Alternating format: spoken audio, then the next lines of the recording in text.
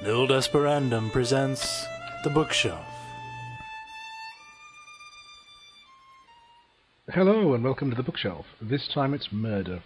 The Unpleasantness at the Bellona Club by Dorothy L. Sayers. First published in 1928, this novel has remained in print ever since.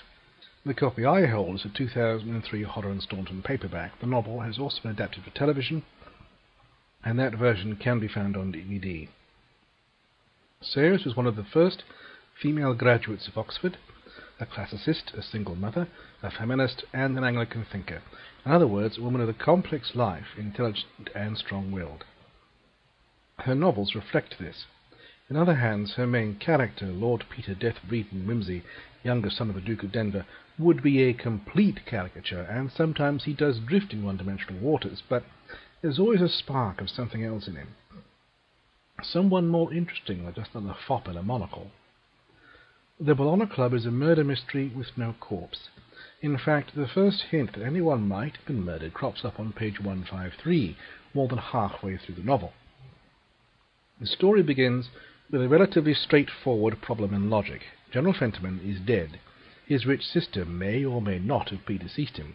If she died before he, then by the terms of her will, his sons are extremely rich.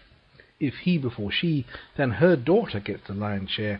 The timing is so very tricky, and the evidence one way or the other so lacking, that even Lord Peter thinks a settlement rather than an investigation would be better policy.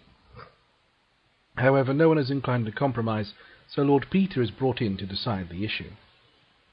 Unlike many another crime novelist, Sayers does not cheat. All the information the reader needs to discover the solution for themselves is presented. However, the novel is complex enough that while most readers will solve some of the mystery, few will deduce it all until the final moments when Lord Peter beards the murderer in his den at the Bellona Club. I think what attracts me about this book, and Sayers' crime career, is the strong moral line Sayers takes. Often in the detective business it's taken for granted that crime is wrong, detectives are good, and black and white the only colours in the spectrum. Criminals exist to get caught, not because they have agendas of their own, and the detectives seldom question their own assumptions. That's fine as far as the plot goes, but doesn't tell you much beyond who done it. That's not so here. Sayers' heroes question themselves all the time, and there are far more than two colours on her palette. Frequently Wimsey wonders whether helping the police catch the criminal is the right thing to do. In one of the short stories, he even lets the guilty party get away with it. Moreover, while crime may be wrong, Sayers points out that the victim often is no saint. You'll never catch Wimsey proclaiming, as Hercule Poirot does, that he does not approve of murder. He neither approves nor disapproves. He uses his own judgment, and always remembers that the world can be a cruel place. Consider this extract. It is doubtful which occurrence was more disagreeable to the senior members of the Bellona Club, the death of General Fentiman in their midst, or the indecent neurasthenia of his grandson. Only the younger men felt no sense of outrage. They knew too much. Dick Challoner, known to his intimates as Tin Tummy Challoner owing to the fact that he had been fitted with a spare part after the Second Battle of the Somme, took the gasping Fentiman away into the library for a stiffener. The club secretary hurried in his dress shirt and trousers, the half-dried lava still sticking to his jaws. After one glance he sent an agitated waiter to see if Dr. Penberthy was still in the club. Colonel Marchbanks laid a large handkerchief over the rigid face in the armchair and remained quietly standing. A little circle formed about the edge of the hearthrug, not quite certain what to do. The story shows layers within layers. Yes, there's a corpse. That can almost be taken for granted in a murder mystery. Yet there is also a Bellona Club, named after the Roman goddess of war. Bellona's mock temples would have been a favourite feature of 19th century formal gardens, and here is Colonel Marchbanks, for whom the Crimea is still the war. The Boer War found him too old to serve. Yet here, too, is Tin Tummy Challoner, who knows too much, as does General Fentiman's hysterical grandson. There's a second story going on underneath the first, almost invisible, a mournful discussion of war and its aftermath and the changes it has wrought on the 19th century values, epitomized by the Bellona Club.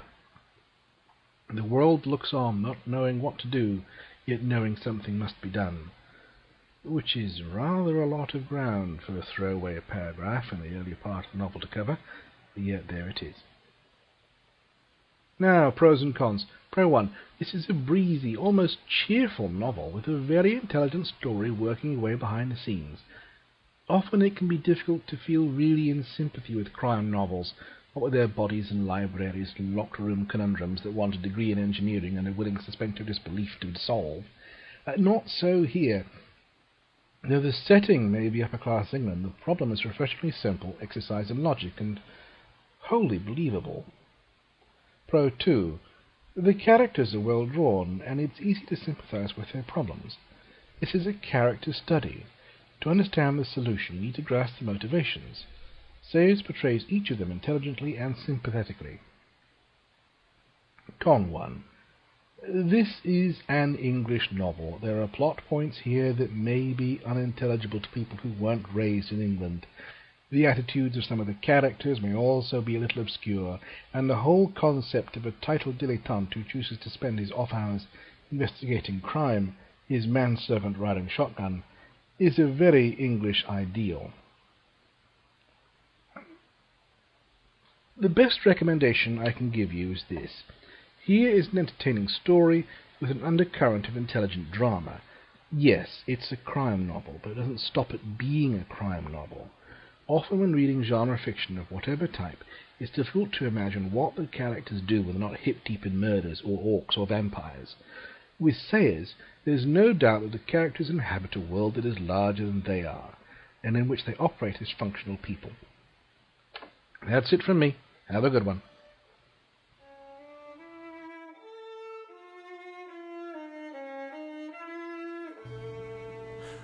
Nil Desperandum is released under a Creative Commons Attribution Non-Commercial No Derivatives license. Editor and publisher is Jim Phillips. Audio production in cooperation with the Bear Crawling Nation. Engineer Hugh Morrison. And executive producer Charles McFall.